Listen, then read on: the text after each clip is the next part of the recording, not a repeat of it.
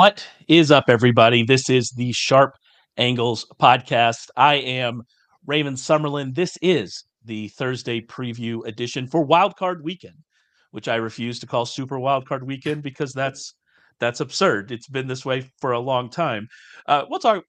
You know what? I'm gonna rant about that in a second. But first, I'm gonna introduce Rich, Mr. Rich Trefar, here to talk about Wildcard Weekend. How are you doing, Rich?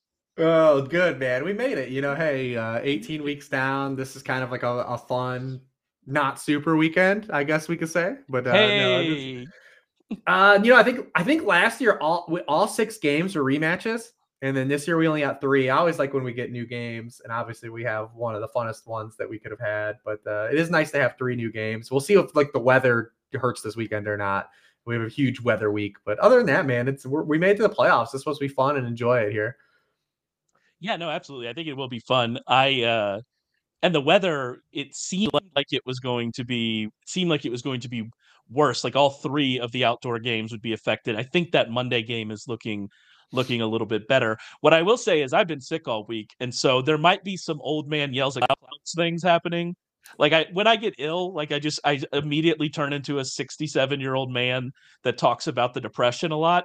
Like that is where I am. And the Super Wildcard Weekend has annoyed me for a couple reasons. First of all, it's like you didn't need to rebrand it. Who knew? Like, who's turning on wild card games that hasn't watched the NFL all season? It's not like someone has not watched the NFL all season, doesn't know that there's extra wild card games, turns on the game and goes, "Oh heavens, why are there 6 wild card games this week?" Like they know that. The other thing is this Monday game really annoys me for some reason. I don't know if I could quite put my finger on it, but I want the playoffs to be done on Sunday. I want Sunday night. I want the playoffs to be done. I want to be able to talk about it, get ready for the week. Like this Monday game, it's really been annoying me. And it's not even a good game. That's the problem. Why are you putting this game on Monday? This is a Saturday afternoon game. The Eagles and Bucks is a Saturday afternoon game if I've ever seen one. And we have to wait all the way until Monday night to watch it. Again, I have been sick, so it's possible that's where this anger is coming from. But I don't like it. I don't like the Monday game, Rich. I'm with you. I would rather have just 2 3 game slates for like betting Yep, DFS stuff. Like give us 2 clean three absolutely. game slates, and it's just a lot more optimal. But I mean, dollars, man. Listen, we didn't need to go to a 7th playoff team either because they haven't won or been, less than 7 point dogs in a game. But hey, print that money, NFL. Yeah, I mean, how would we have ever survived without the Mason Rudolph led Steelers going to play in Buffalo in the worst weather that you've ever seen in your entire life? How would we have lived our life without all of those things happening? I don't know. I don't know if we could have bared it. That's fine. I am excited about this weekend. Don't let anything that I've just said dissuade you from the notion that I am actually really excited about this weekend. I think it's going to be a fun weekend. Before we get there, however, I do want to mention that we've launched our postseason packages. We've been on fire over the last 2 months with our betting recommendations. Rich has been on fire with his worksheet previews, with his DFS recommendations. All of that is available still in the postseason. And if you use the promo code WILDCARD, you can get 75% off our weekly postseason package for the first week.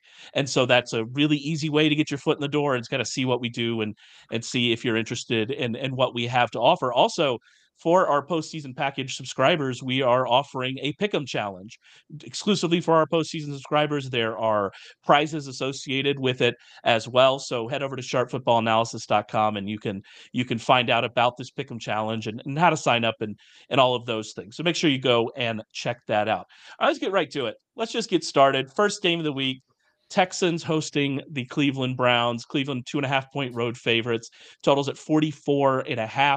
This is an interesting game because it is one of our rematches, but it's not really a rematch because Yeah. CJ Stroud didn't play in the last one. So there's not a ton you can take out of that matchup, I don't think. But CJ Stroud specifically, I think, is probably the key factor in this game and who's going to win and lose. We can talk about Flacco. I think Flacco has some of that as well. But for Stroud, I mean, is Stroud going to be able to stand up to pressure in this game and to one of the best defenses in the league when we've seen him kind of not be able to do that this year? And I think that probably is, if I was picking one factor that's going to determine this game, I think that's probably the one, right? Yeah, I think when you look at just breaking down this game, you just have to start with like the massive disadvantage they have offensive line versus the Cleveland defensive line. The Browns second in the NFL in pressure rate. From day one, this Houston offensive line has been behind the 8 ball. Like they've rotated dudes in and out, been missing guys in different weeks. I mean, they just haven't had anyone stay on the field like in unison. Their most frequent offensive line combination was on the field for just 20% of their snaps this season. It's 28th in the league. So I just think the Browns are be able to get pressure and get to the quarterback. And we've seen like in the context of playoff football, like that wins games. If you can pressure or disrupt the other quarterback, especially a rookie quarterback that has struggled against pressure, against man coverage, and largely just against better defenses, right? Like you look at Stroud's game log, it's very clear to diagnose. Like we objectively saw a lot of the eruption spots happening in advance, and we saw a lot of the spots where he didn't have ceiling weeks or struggled in advance as well. And even with though like the Texans probably will not be losing this game 36-7 at some point, it is still going to be an uphill battle, I think, for this offense in totality against this Browns defense.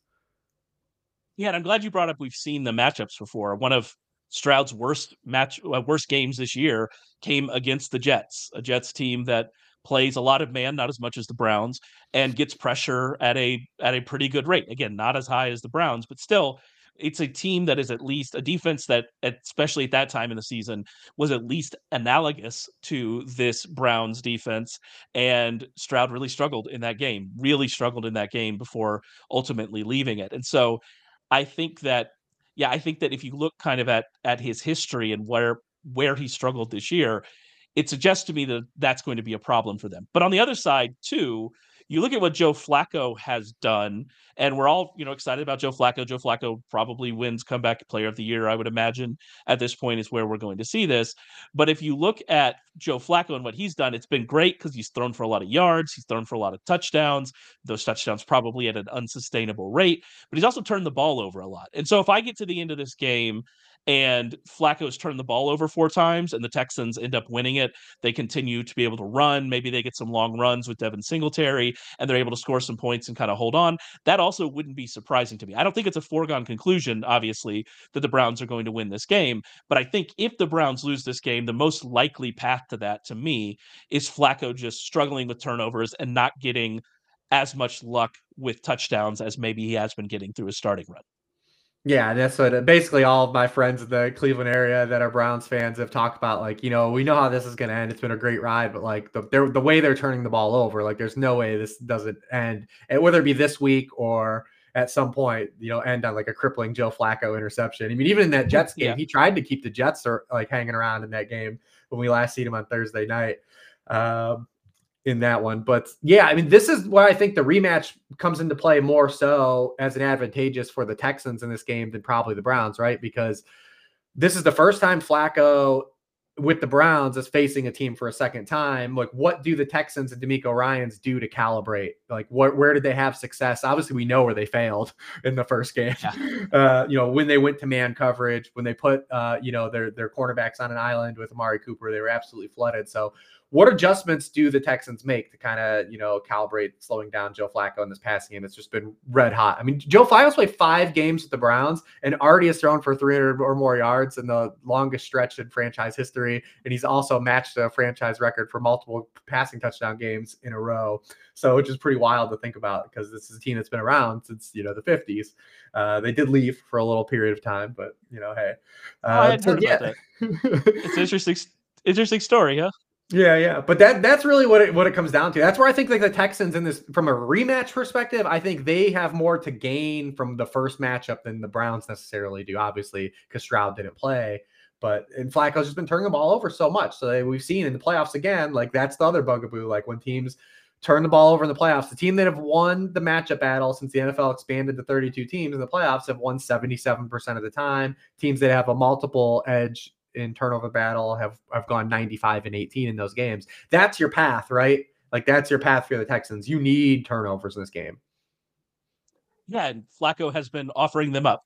And so that gives the Texans a path. I will say, the Texans pass defense, is it bad enough that even if they're going to make adjustments, it doesn't matter? Like, is that kind of where we are? What I will say about the Browns offense is they're not I would be very surprised if they're able to run the ball in this game.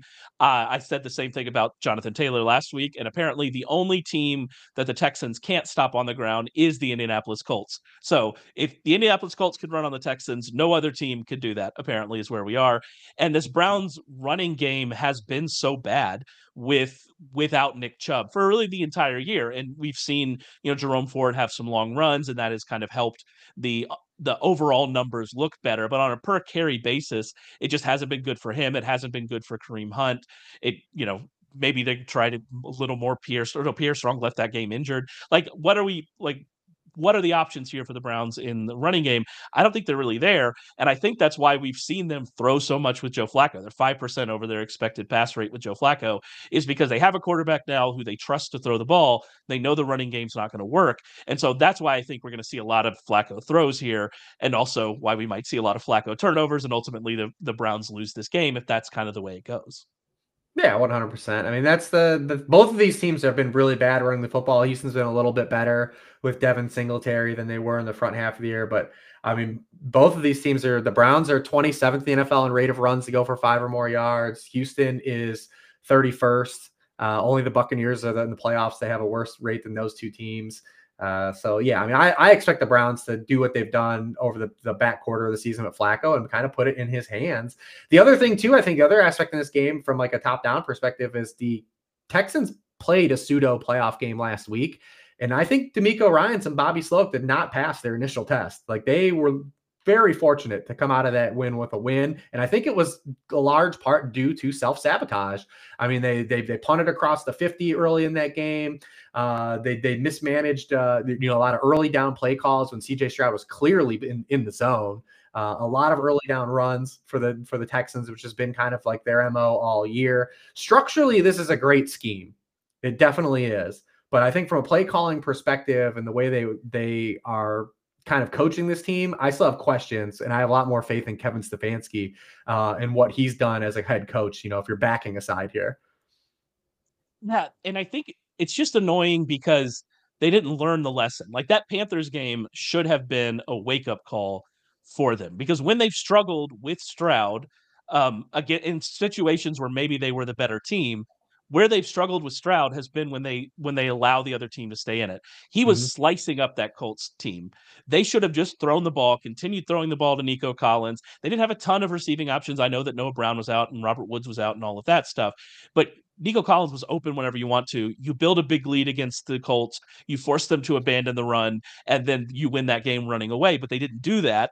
And since they didn't do that, since they allowed the Colts to stay in it, then they really relied on the Colts just making a couple dumb decisions at the end. Deciding, by the way, deciding to run the clock down when you need a touchdown is a wild decision. Like just assuming that you're going to score a touchdown, assuming that the end of your drive will definitely be a touchdown, and you have a better chance because you have to go through it for it on fourth down. And I get all of that, but that's a wild decision by Shane Steichen.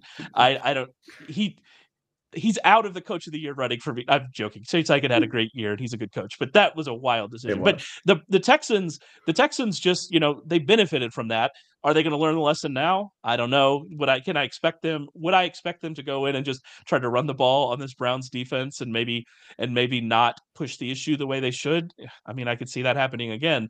And if that happens, yeah, I'm not feeling great about kind of where they are and their defense holding up against the juggernaut that is the Joe Flacco Browns passing game. It's that time Joe of year, man. Flacco. Some of these guys in their first run, like you pucker up a little bit, man. And we've seen it from smart dudes, and we'll talk about it when we get there. Like we've seen really smart guys like Sean McVay and Kyle Shanahan do this in the postseason too. And yeah, I Is there a mean, famous example of Kyle Shanahan doing this? Is yeah, there a like 7. So yeah, so I mean, absolutely. So like I think from just like that aspect too, if you are backing the Texans, who I think are definitely live, right? Like they are yeah, absolutely absolutely, live. absolutely. Yeah. Like that aspect has to play into it too. Yeah, no, for sure. All right, let's move on to Chiefs Dolphins. Chiefs hosting the Dolphins. This is one of our first weather concern games. The Chiefs are 4.5-point favorites here. The total is 44. It's down from 47.5 where it opened. Weather played a role in that. I also think just kind of the malaise of both of these teams in recent weeks certainly played a role in that as well. The weather's expected to be extremely cold, expected to be windy, the temperature close to zero. I know you don't put a ton of stock in most weather, and it doesn't seem like wind is going to be a massive factor here. But what I'll say is this feels like this is going to be the kind of cold that does affect offenses. Like when you're getting to zero in a real feel of -10, like that gets to a point where maybe we are actually seeing the passing games affected a little bit. So I'm a little bit worried about the weather. Are you worried about the weather here? I'll wait till Saturday night, right? Like, I don't Yeah. think there's any point right now to like be up in our like because like we've done this so many times, right? Yeah. So many You're times. right. So if we do get to Saturday and Saturday evening and it's that bad, like I'm obviously if like someone's showing like video of like the planet Hoth and like dudes are gonna be playing football, I'm gonna be like, yeah, that's probably not gonna be great, right? Like, Yeah.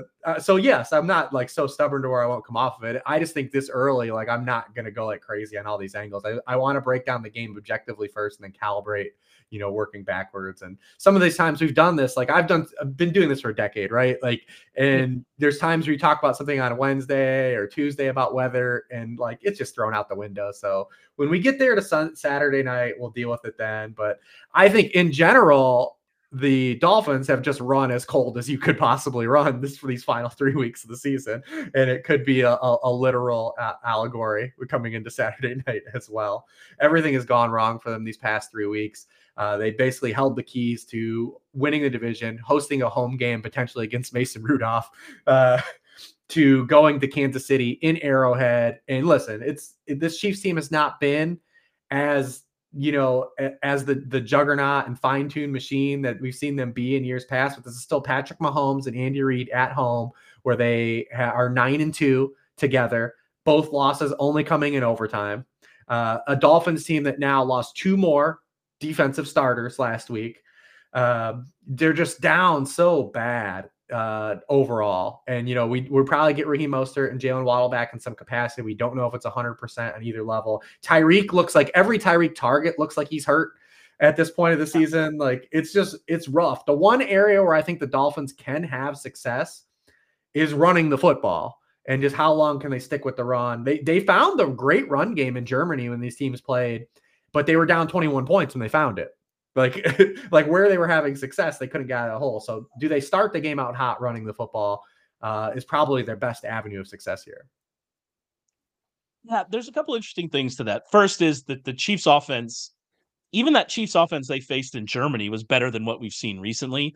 And so if you're just hoping to stay in game script, then you're in a much better situation against this version of this Chiefs team than you would be, in years past with the offenses that we've seen. The other thing, it was really interesting in that Bills game, what the Dolphins did is the Dolphins were able to run the ball with A Chain, especially pretty much at will against that Bills team, and then they stopped. They like put it in their back pocket, and I don't know if that was just like you said, even smart coaches sometimes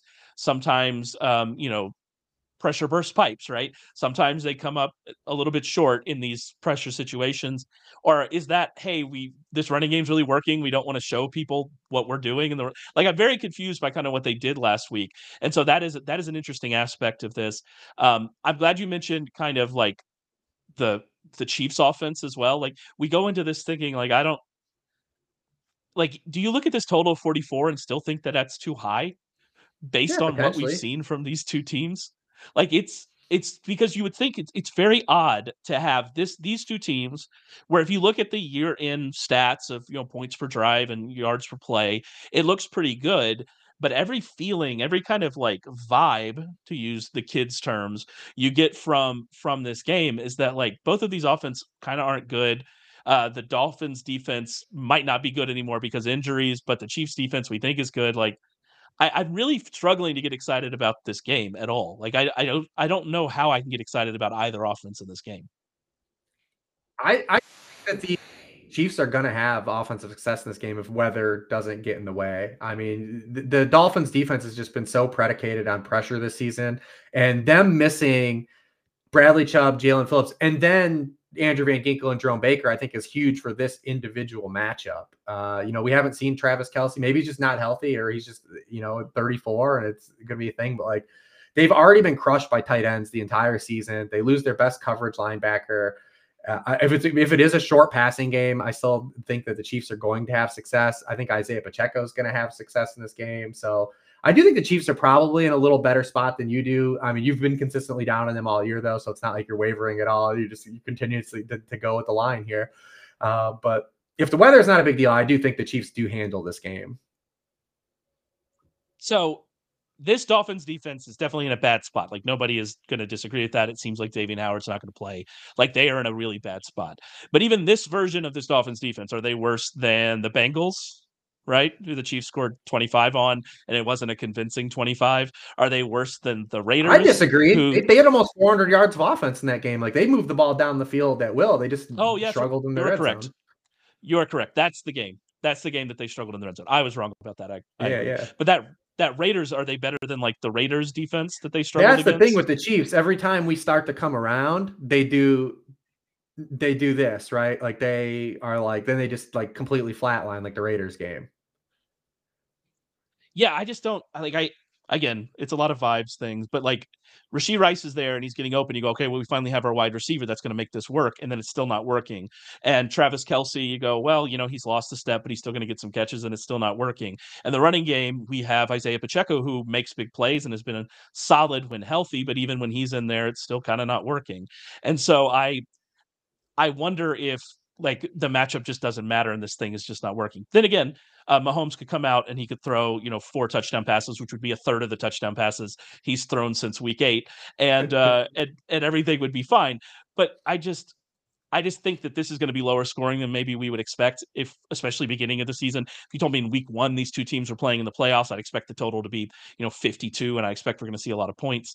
I don't think that's actually what we're going to see. I think we're going to see a lower scoring game. I don't think we're going to see the Chiefs play at a neutral site. We seen them play at a neutral site indoors. They scored 35 points.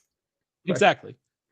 That's kind of where I think we are, and so I'm really struggling to get excited for it. What I will say is I do think that Pacheco is in a really good spot here. And with how much usage he's getting now with Jerick McKinnon out, and he doesn't really have that kind of like person behind him that's going to push him. Pacheco's in a really good spot here in this game with all the injuries and all that. He's the one guy I'm looking at and I'm going, yeah, I'm really excited to play Isaiah Pacheco in DFS. The problem is I assume everyone else is as well. And so I don't really know what I'm gaining from that. Yeah, I think the way the NFL split this up, this is where it's bad, right? Because like the Saturday slate is very similar to the one last week. It's just gross. Like, if you're playing that 2-game slate, I don't think it's a great slate to play. I think it's a pretty bad slate to play. But it's where it is. He's by default. He's a home favorite running back. There's weather stuff. There's no Jerick McKinnon. The early game doesn't necessarily have like pieces you want to play. It's going to force ownership to him by default. Yeah, I wonder if is there an avenue for you not to play Isaiah Pacheco in this game? Is like that? Yeah. The larger your field size increases, I think you just have to swallow it. If he projects to be 60% owned, you just have to go against and hope that like he doesn't score a touchdown, potentially just doesn't run as optimally, and you kind of have to play. You don't even necessarily have to play the leverage. You just have to not play him, and just have that be your path to success. To be fair to the Dolphins, like their injuries are not to the interior of their defense where they've been good, right? Like they have 2 awesome defensive tackles. So like that maybe is like an avenue where they can just like at least like prevent Pacheco to like not having like a bunch of path to efficiency. He's going to get a lot of touches regardless though. So yeah, but that's really it. He's going to be pushed to a ton of ownership. I think Achane is probably the most interesting DFS piece here because we know Mostert's going to play and probably still get high leverage touches. But if the Dolphins do have success running the football, we know he's got big play ability. Like we know he's going to probably play passing downs in this game. So like Achane becomes, I think, the most interesting kind of play in this game. Yeah, it's multiple avenues, like multiple outs there, right? Because he could just have a big play in the running game. He could just have 60 yards in the running game. Or he could be what we've seen more in the second half of the season when Mostert was healthy, where he could get 4 and 5 catches and he could, kind of supplement his maybe lack of carries that way. And so we definitely have outs. I'm trying to think about what that Saturday lineup looks like without Pacheco. I guess you're playing A Chain. I think that's you have to have that upside if you're not going to play Pacheco. And then I guess maybe you take a swing on Singletary and build around the idea that Flacco turns the ball over and the Texans get short fields and they're able to run the ball. Maybe you get some long plays against that Browns defense, which they've been susceptible to giving up.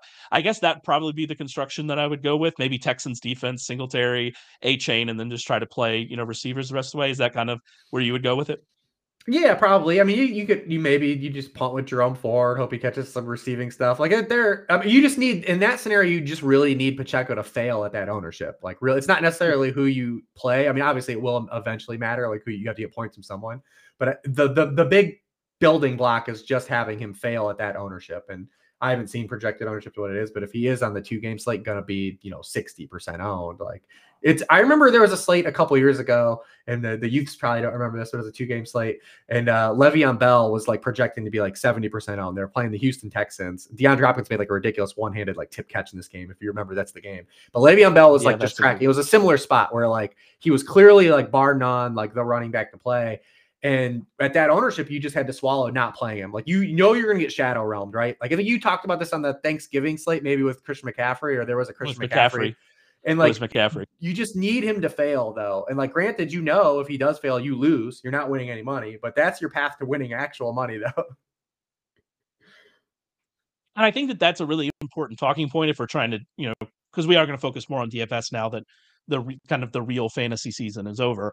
You have to be willing to fail if you're really trying to chase tournaments, because you're not going to, the chances that you get it 100% perfect, when everybody else doesn't know the plays, slate, it's like a showdown. It's like a showdown slate, like an extension of a showdown slate. Like 2 games versus 3 games is massive. Yeah, like I'll give you an example. I played the showdown slate on Sunday night.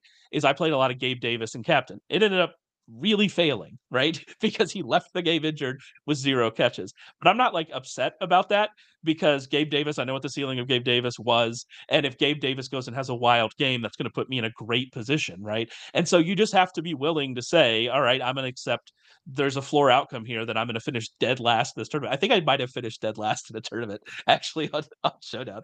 But you have to accept that and just say, all right, well, I'm going to take a shot at some things that maybe the public doesn't expect to happen. Does that mean you don't play any Pacheco? Obviously not. But you just got to take some chances. Yeah, right, I'm going to try not to talk about weather. More the larger it goes, right? Larger your field size goes is where you would start to talk into angles of like, all right, how does Pacheco fail? How do I get off of the most popular play of the slate? And I do think that part of it is important as well. How does Pacheco fail, right? Like, that's an important thing as well. If you're trying to find leverage, it's not just that, oh, I think Pacheco is going to fail. Or, I mean, maybe not. He could have 17 carries for 83 yards and not be worth it. That's in the realm of possibility. It's not a bad game for Pacheco, but he doesn't get in the end zone because Travis Kelce gets 2 touchdowns and Rashee Rice gets a touchdown. Patrick Mahomes throws for 3. That's not a bad game for Pacheco, but he probably still isn't worth it at that point. So that's kind of the game you have to play.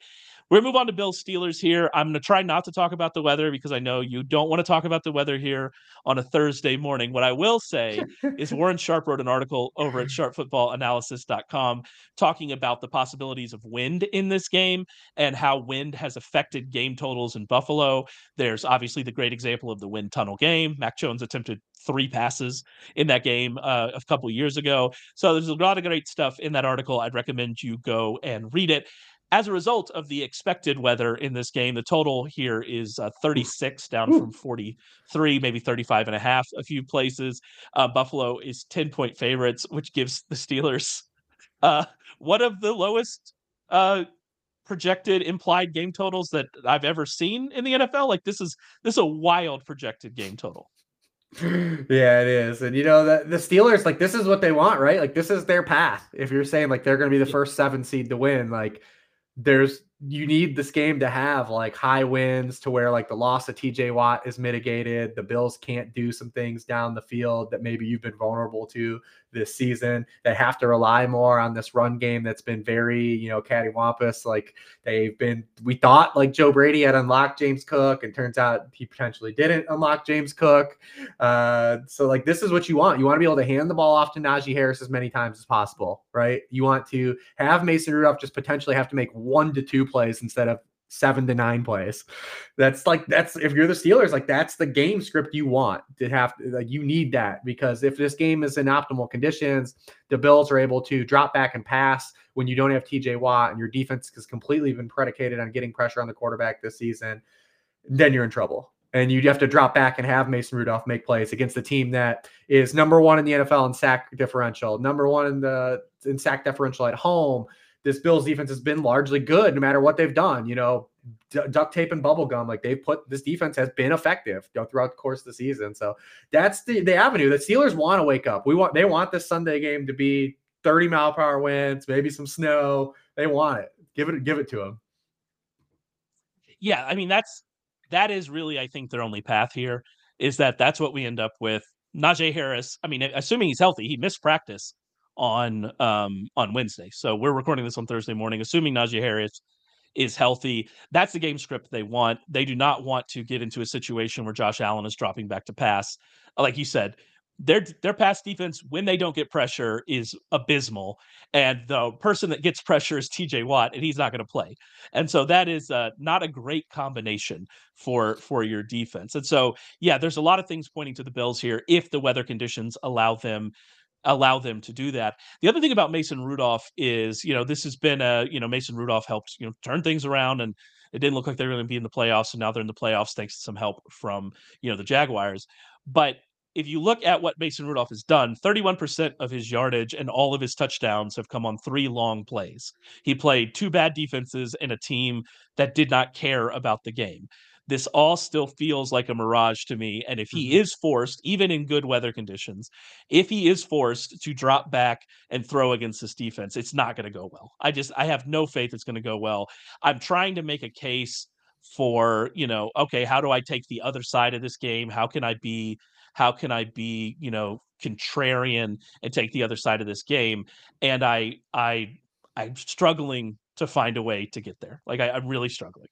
Yeah, you need the weather and you need the turnovers, right? Like the Bills, turning the ball over to just kind of create that game script where, like I said, if Rudolph has to make more than 1 to 2 plays in this game, it probably went bad for the Steelers. It's bad. Like if you could squeeze and say like, hey, I only need him to make 1 or 2, then you got hope. But if you're relying on him to make several plays, this is not it. We're waiting for that shoe to drop. It's the Steelers in general, right? Like this team hasn't been good all year. Like this is a team that's been very kind of mediocre. Rudolph's definitely been the best of the 3 guys that have played quarterback for them. But again, like what a damning indictment of the quarterback situation in Pittsburgh. He's very clearly been the best option. I think the biggest problem the Steelers have is, what do you do now in the offseason? Like they probably go back to Kenny Pickett. Right? Like you're going to give Kenny Pickett a 3rd year, and dude, you don't have an answer still at quarterback. Yeah, there are no options here. Like that's why the smoke about Mike Tomlin leaving, the reason why I kind of believe he might resign and maybe try to go somewhere else or take a year off, is because this quarterback situation is rough. And I don't see a clean path out of it aside from taking a swing. Maybe you just give a lot of money to Kirk Cousins, right?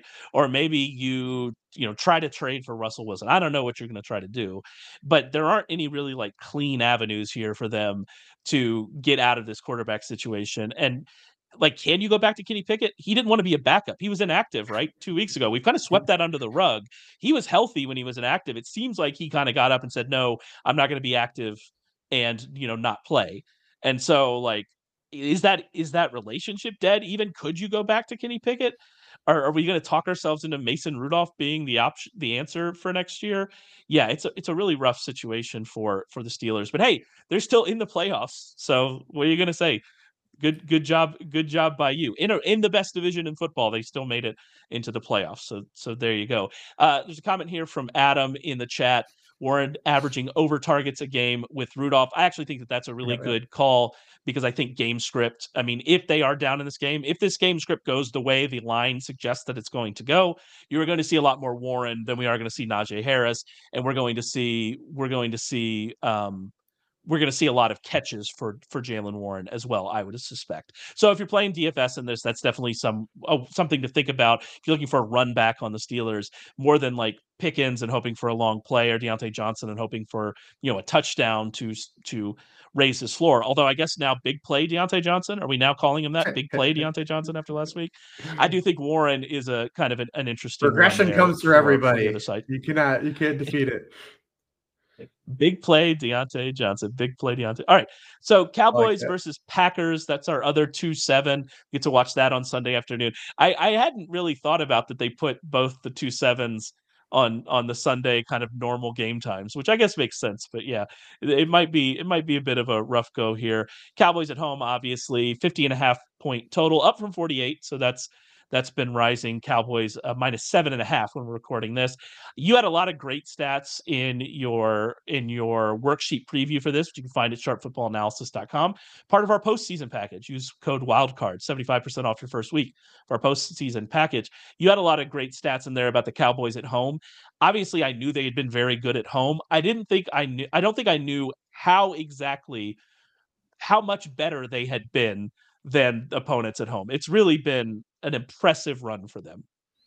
Yeah, I mean they're the only undefeated team at home. They won all 8 of their games. They won 6 of those games by 20 or more points. Led the NFL in points per drive. They scored on almost 60% of their possessions at home, 58.8%. Obviously, It's league. wild. Yeah. Yeah, to score like on basically 2/3, like every 2 times we get the ball, 2 every 3 we're scoring. Led the league in turnover differential at home by more than 10. Also, I think when you just look at like this game too, like the start of this game is going to be so massive. I mean, the Packers are 1-6 when trailing at the half this season. They have been better first half team the back half of the year, which has been good. But I mean, this is a tough spot. We've talked about like the number 7 seed history, right? Like they just haven't been good. We haven't really needed this outside of just printing more money for the NFL. And that's why these teams have largely struggled in these games. I think that this is a game where if you feel Packers, you feel great because you were able to calibrate the season as it went on. It looked really bad. They were 3-6. You didn't know what you had in Jordan Love. You got some confidence in Jordan Love, and you got more reinforcement that you're with the right coaching staff, and you have a really young team that made the playoffs in a season probably where it looked like you weren't. You should feel good about all those things. I do think this is probably the largest mismatch on the entire slate of games of the 6 games. I think when you look at the Packers, they haven't faced any good quarterbacks this year in the context of the 2023 season. I know they faced Patrick Mahomes. We just talked about the Chiefs and Patrick Mahomes not being what they were of years past. From a fantasy perspective, they faced one QB1 in points per game the entire season. It was Kirk Cousins, and he was absolutely carving them before he tore his ACL in that game. The next best quarterback they faced was Justin Herbert, who had 26 fantasy points in that game. They're facing this just behemoth at home this season, and Dak Prescott, who's having arguably one of the best seasons of his career. If you don't get pressure on Dak Prescott, you're effed. And that Packers have been effed when they don't pressure the other quarterback. And also, Dak Prescott's the best quarterback under pressure in the NFL this season. Yeah. Leads the NFL in completion rate and second in yards per pass attempt. So I have a hard time seeing how Joe Barry and this Packers defense slows this offensive down, especially CeeDee Lamb, who, when you look at what this terror CeeDee Lamb's on, he leads since week 6, leads the NFL in every single category per game. And when these teams played last year, I mean, CeeDee Lamb, he had no answer. He had 11 catches for 150 yards and 2 touchdowns. So I just think that the Cowboys are just going to score too many points in this game. Yeah, I agree with you. And I'm glad you brought this up. The Packers defense, the thing they've got, the thing that they can do is they can pressure the quarterback. And that's what they can do, and they do it pretty well in the context of the rest of the NFL. But it doesn't matter against Dak Prescott because he's really good against pressure, at least has been really good against pressure this year. This is actually very similar to there was another game that has escaped my mind that was the same thing with Dak. The trump card that team had was good pressure. It doesn't really matter against Dak Prescott. He had a pretty good game. And so I think that's where we are. This defense has looked better the last 2 weeks, but I mean, It was against that Vikings combo of quarterbacks, and it Yeah. was against, Justin Fields, who, whatever you think of Justin Fields, isn't like a dynamic passer yet. And And so Joe yeah, I'm Barry not I'm has not owned, like, that's just about another notch on Joe Barry's belt versus Justin Fields. yeah. So I'm not putting much pressure much, uh weight on that. I think that it's going to be a really good game for the Cowboys offense. And so that raises the question about, so what are we going to see from the Packers offense? And I actually think that is one of the more interesting aspects here is, are we going to see Jordan Love continue to, be the quarterback that we've seen over the last 2 months of the season outside of this one game against the Giants? And the problem when you think about that is that when you look at that Giants team and what they're able to do and what they did under now former defensive coordinator Wink Martindale, which that's been a fun story this entire week. When I you miss look him. at when you look at that, that seems to set up pretty closely with what we would expect the Cowboys to do in this game, and that could be problematic here for Jordan Love. Yeah, I mean, you can feel really good though about like the growth Jordan Love's made, and Matt LaFleur, like I said, calibrating this offense to him to where like he's not just taking these inefficient deep shots, and the offense was predicated on that. They've really gotten the ball out of his hands quick the back half of the season. Really short passing game that's really helped develop Jordan Love. But I mean, still, even over his hot stretch, he struggled against these really aggressive defenses, against pressure. He's been absolutely horrible against the blitz. He's been horrible against man coverage. He's been horrible. He's going to get all those things on Sunday.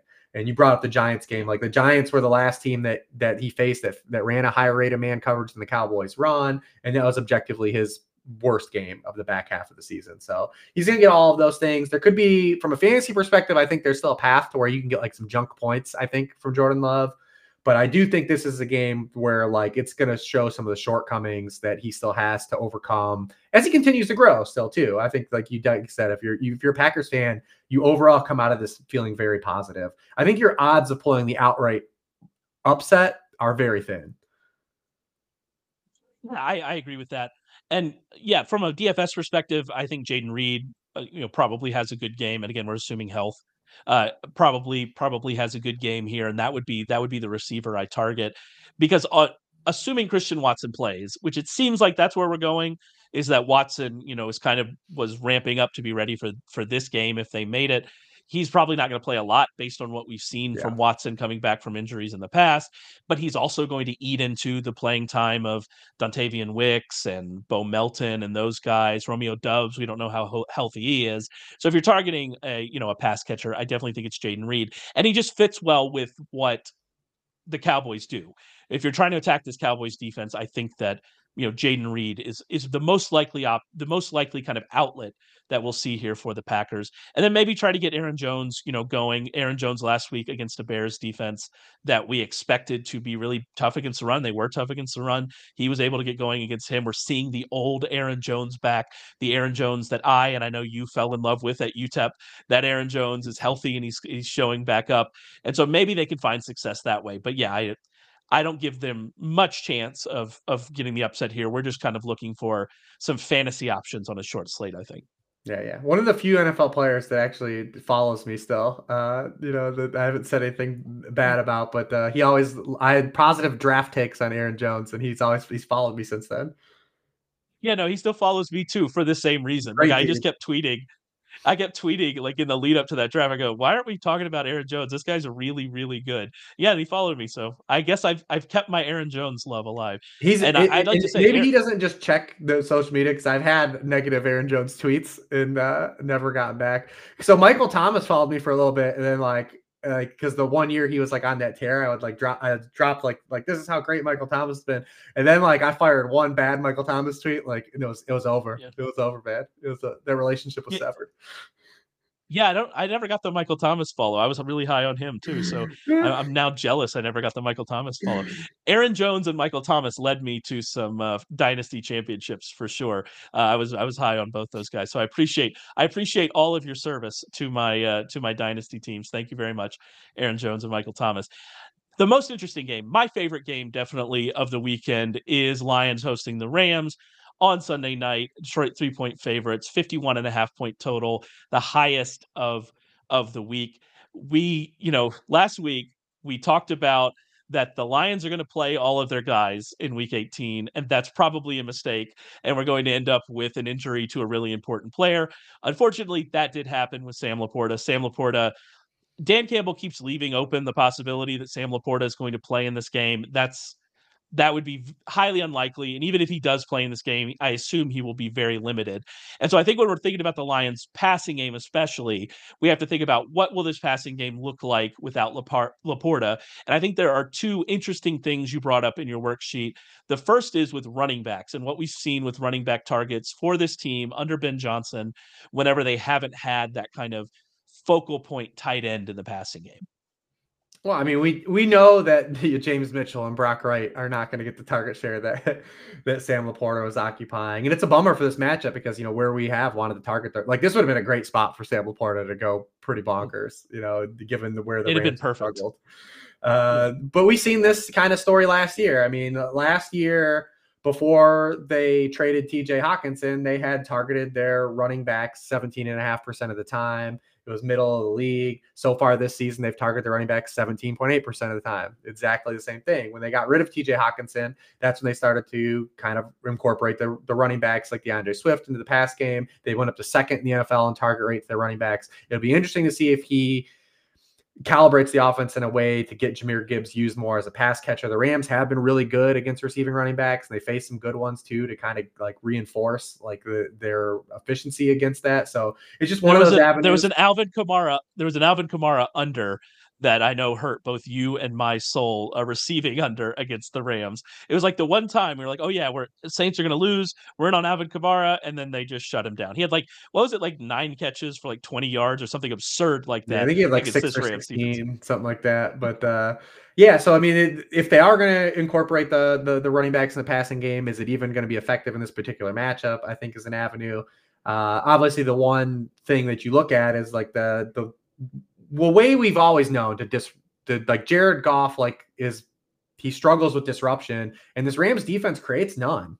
So like if that's the thing, like that, even without Sam Laporta, like if they're not able to disrupt Jared Goff, I mean, Sean McVay knows firsthand, but like this is the path, and like this Rams defense has struggled since their bye. So like the other area too, like, cause I know the public and I know you are very much on the Rams. This is a game I'm not going to take on either side. I'm just going to probably take the over or first half over and just try to enjoy it. But I think the Lions are going to have a lot of success with their running backs in this game in total, even if it's not through the passing game. I think they're going to be able to run on the Rams. And if they're able to just kind of build off of a play action game because the Rams can't disrupt Jared Goff, I still think there's a path to like a lot of offensive efficiency for the Lions in this game. I mean, the Lions have literally run on just about everyone this entire season. Now they're getting a very middle of the pack run defense. So I think that's one avenue to where the Lions can definitely make up ground for Laporta. Big picture, it might catch up to them. I definitely think that's an avenue here. I definitely don't think they're going to stop the passing game of the Rams either. That's why I said, like, maybe you just take the over and you just try to enjoy this one. The other aspect, too, is we kind of hit it on, like, if you're backing the Rams, you have to back Sean McVay versus Dan Campbell. And Dan Campbell is going to protect your money. He's at least going to put you in the most optimal spot to win your money back. Sean McVay is not. Sean McVay is going to punt from the Lions 42 or try to draw the Lions off sides and waste the timeout in a certain spot. Dan Campbell's going for twos when he should. He's going for fourth downs when he should. He's trying to win the game. And I always like backing coaches like that. Like I always feel better when my money's involved with a coach like that. But this game is just, it has something for everyone. You know, I kind of wrote about it. Like if you just like to watch football, you've got kind of like Matthew Stafford going back to Detroit. Golfers, the team that jettisoned him for arguably the right reason. They won a Super Bowl. You've got Ben Johnson, who worked under Sean McVay. You've got the Lions, have the longest playoff win drought in all the major sports if you just want to root for something. And then you've got, from a fantasy perspective, this game with the highest total indoors, two teams that probably aren't going to stop each other. It's kind of something for everybody.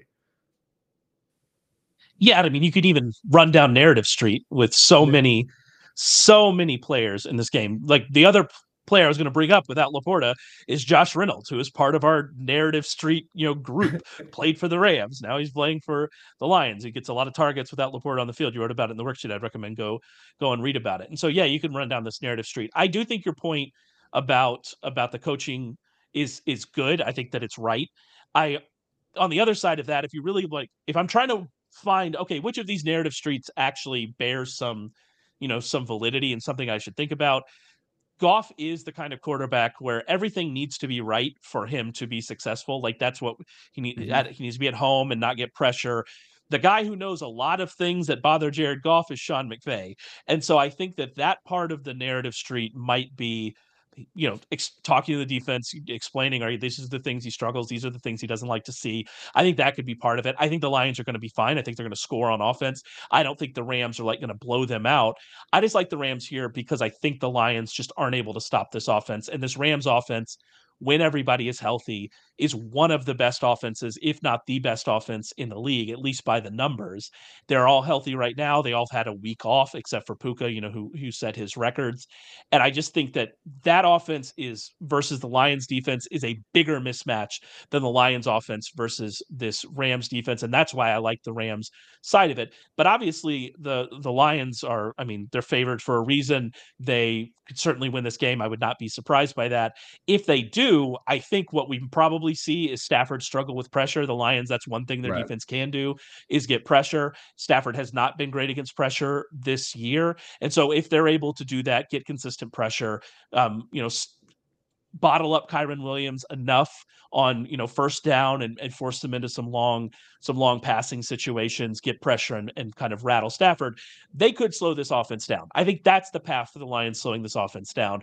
Otherwise, I think we're seeing a shootout, and I just like the Rams offense in their matchup better than I do the Lions. And that's kind of where I am in this game.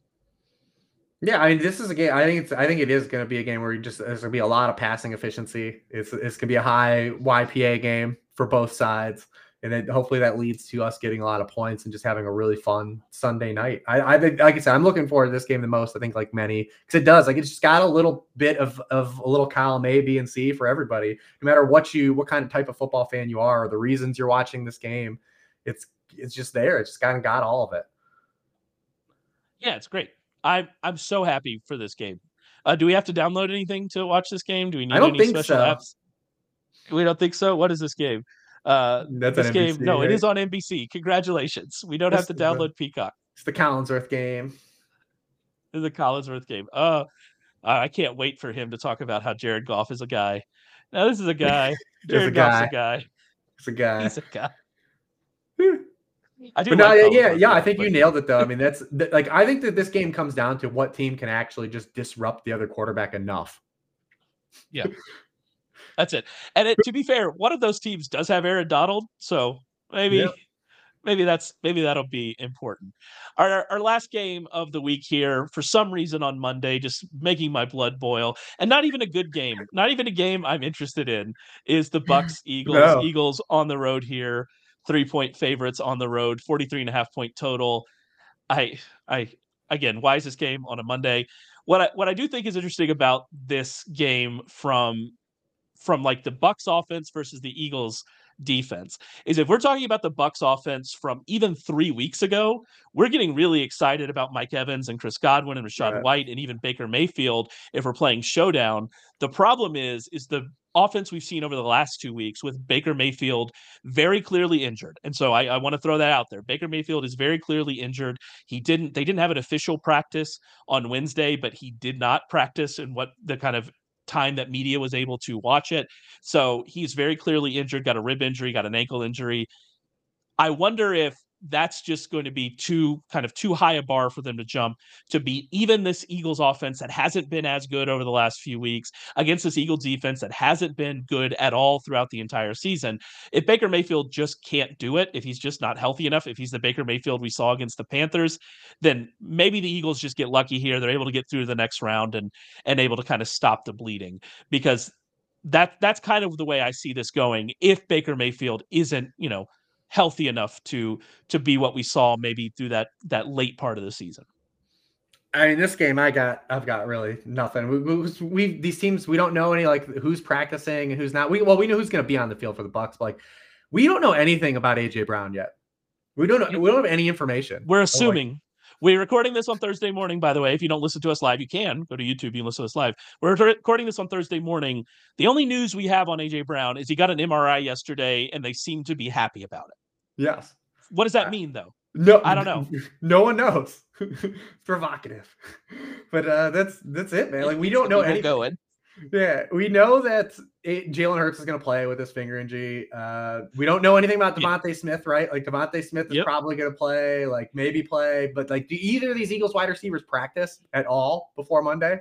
No We idea. don't know. Probably not. Like if we're betting on it, they probably limited at best. So like we have that. So we're flying blind in that capacity. Like this Eagles team has already not played good, like the final 6 weeks of the season. So are they going to be able to take advantage of a Bucks team that we've kind of picked on? Like this is just like the same thing, like right? Like these offenses stop each other, right? It's not about like, oh, well, how do the Eagles stop the Bucks and how do the Bucks stop the Eagles? Like they've been stopping each other. I mean, the Buccaneers have beaten one playoff team this year as the Packers. These teams played earlier in the year. It was the fewest yards the Bucks had in a game all season. They're one of the worst teams in avoiding third downs, even though they're one of the worst running early down teams. They have the Bobby Slowick factor here. Dave Canales loves Keep running on ineffective first down, runs. Dave. Keep running on first down, Dave. It's gonna work out, I promise. Keep trying it.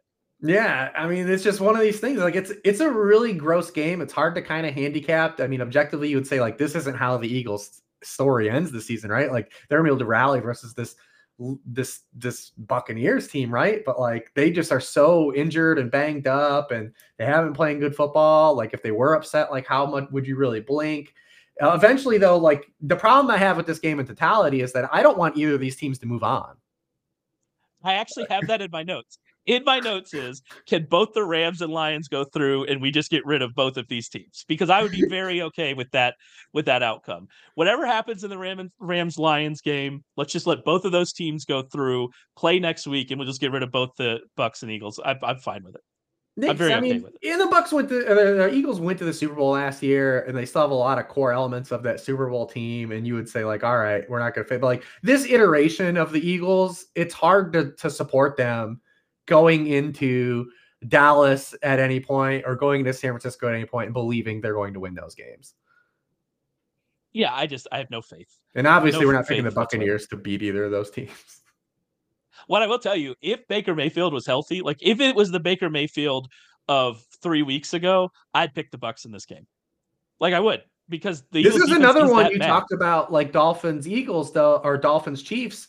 Like this total feels too high, Yeah, it's regardless. high.